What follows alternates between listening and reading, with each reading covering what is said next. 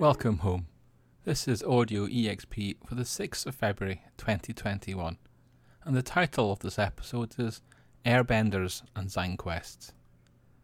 It's good to chat again.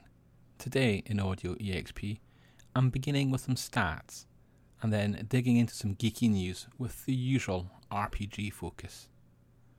I'm going to be talking about silence for the stats section. Now, in this case, we're defining silence broadly. Anything less than 60 decibels. To be honest, that's about the level of background chatter in an office.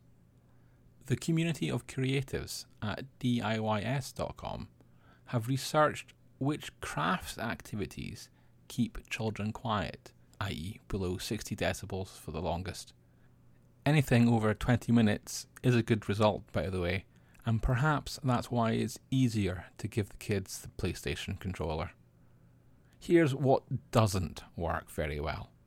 Printing shapes and finger painting will keep kids below that 60 decibel level for less than 10 minutes. Paper chains aren't much better, keeping the noise down for only 11 minutes. And that's an important exception, which we'll get back to later. Also disappointing is Play-Doh modelling, which only acted as a noise distraction for 12 minutes. Okay, that's the highlights of what didn't work. So let's now run through crafting's top performers. In 5th place, painting rocks. And that's an activity which kept kids below that 60 decibel level for 29 minutes. Next, lasting for 30 minutes is jewellery making. And I can see that one developing into a profitable Etsy hobby in the future. It might be a good investment of your time. Oh, well, actually, as DIYS.com ran this research, I probably shouldn't mention Etsy. Oops, too late now. Next up, origami. And that classic is enough to keep kids quiet for 31 minutes. In the 2nd place, making slime, which lasts in relative silence for an impressive 33 minutes. Although I must admit, I worry a little about the clean-up there, but this child-free blogger can't really comment. In top place, with a duration of a whopping 34 minutes, is the art of paper weaving. This is where coloured strips of paper are woven together into sheets to create pretty designs. So weaving paper together to make change is the lowest performing activity, but weaving paper together to create more paper is a top performer. See, life is complicated.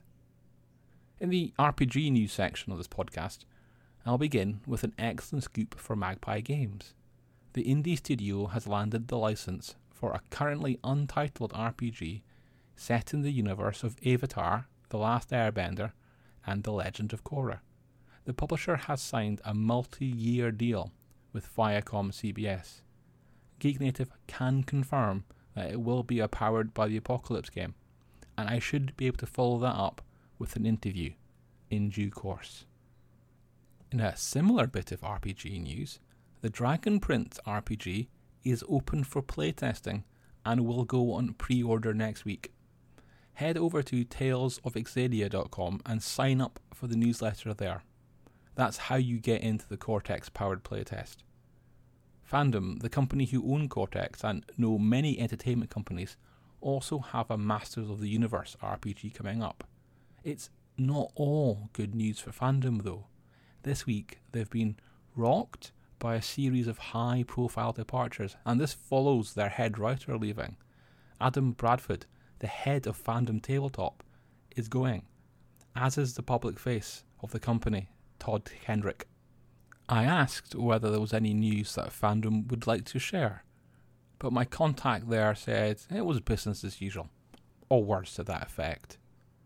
It's the start of the month, and that's when Geek Native tries to make it a little less like business as usual for indie creators and studios, and a little easier. And that's to say, the RPG Publisher Spotlight for March is open. The winner for February is N Publishing. Yep, that's the RPG studio side of the RPG news and community site N-World. As you'd expect, I have a few contacts there and will continue to try and line up an interview. If you are a Geek Native patron, then thank you. You are fantastic. You can also vote for one of the following companies to step into the limelight next month: Spilled Ale Studios, The Silence of Hollowwind, Monstrous Encounters, Daiskami Publishing Company, Lost Pages. At the start of the month, all Geek Native patrons got a free PDF copy of Pew Pew Bounty Hunters in Space. Sorry if you missed out, but there is a chance to get hold of the lightweight RPG. I have a paper copy to give away, and so I'm running a competition. It's open worldwide, and so I invite you to take part. Or, if you just need a free RPG and you need it now, then I have a suggestion. Publisher DWD Studios has made White Lies and all of the espionage thriller's many supplements entirely free. In White Lies, players are part of Bureau 19, an agency created by the secret 19th power in the American Constitution. Now, if you've got a few quid and you are willing to wait, then there is a bonanza of choice on Kickstarter right now. It's ZineQuest 3.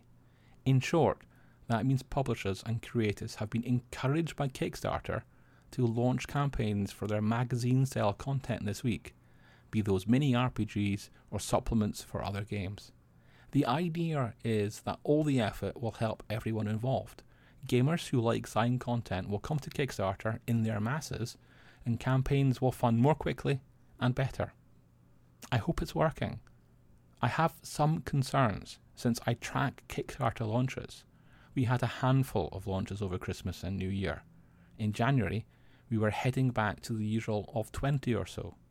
For ZineQuest week, I've tracked over 150 launches. 150! Imagine someone trying to pick out their favourite Zines to back those, and that's just assuming they knew where to look. So I've posted about Kickstarter Heat, a metric I've been working on. It's not just the volume of launches that affect whether or not it's a good week to open your campaign on Kickstarter. You also care about whether a popular Kickstarter is gobbling up everybody's spare cash. So, Kickstarter Heat is a formula. Every campaign launch generates 3 points of heat, and for every £3,500 a campaign asks for, it generates a bonus point of heat. I've been using the asking price for campaigns as a proxy here for how healthy Kickstarter is. If gamers are generously backing projects, publishers are more likely to launch big campaigns, set high campaign totals, etc. Yes, I know, every week some campaigns launch with unrealistically high campaign goals, but that tends to balance out, as do campaigns that launch with small goals designed to ensure the campaign funds quickly and securely. Excluding Christmas, the average monthly Kickstarter heat has been around 100. This week, it was over 500. I plan to make some more tools around Kickstarter heat. For example, I think it would be useful to see which day of the week tends to be popular for a launch, or big funded requests. However, I may also need to tweak that heat formula. I will keep you in the loop. Outside of Kickstarter, there have been some releases that might get your attention. The horror RPG Delta Green got its first ever published campaign. It's called Impossible Landscapes, and the 4 operations in it span 4 decades. Green Ronin's romantic fantasy, Blue Rose, has its D&D 5e conversion out, and the print-on-demand book is discounted until Valentine's Day. On that Valentine's Day note, Canadian nerdy bar Stormcrow converted into a geeky shop to survive the lockdown, and they have a giant metal D20 with 20 on every side, and you can get one for free. If it's going to be part of a marriage proposal. Yes, really. And all you have to do is drop them a note. You'll find instructions and links on Geek Native. After Valentine's Day, other events that might have your interest are 2 spring showcases of tabletop games. Gen Con has announced their spring showcase for March the 6th and the 7th. That will have an RPG focus. The Tabletop Gaming Magazine, a British publication, has announced theirs for March the 27th to the 28th, and that will have a board game focus. Both are online and free. From the world of more traditional entertainment, HBO is now showing a trailer for The Nevers. a gang of Victorian-era women with superpowers. Oh, colour me interested. Joss Whedon was the showrunner, but isn't involved anymore.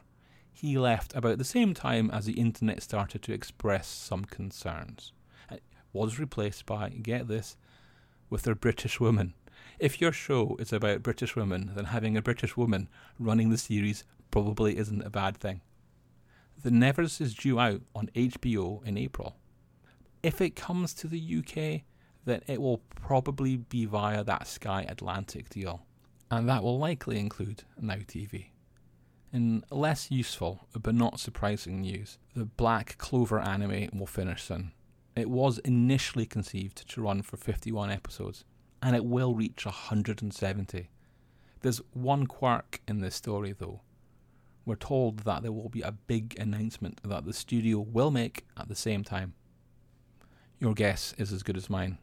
Now, to finish up, there are 4 bundle deals that I think are worth knowing about this week.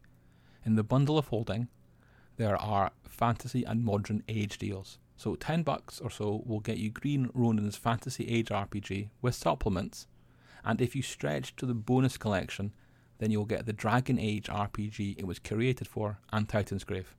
Meanwhile, in a different deal, $20 will get you the Modern Age with a host of supplements, and if you get the bonus collection there, you will get the Expanse RPG with its accessories. On the Humble Bundle side, there is a chance to get Warhammer ebooks from the Black Library. They come in a range of languages, and the first tier is less than $1. The other Humble Bundle deal is of Asmodee digital board games from Steam. Once again, the first tier costs less than $1, and for it you will get Small World, Love Letter, Pandemic, and some expansions. Go a bit higher and there's Splendor, Ticket to Ride, and Terraforming Mars. And let's wrap it there. Keep safe, stay out of melee range, and see you next week.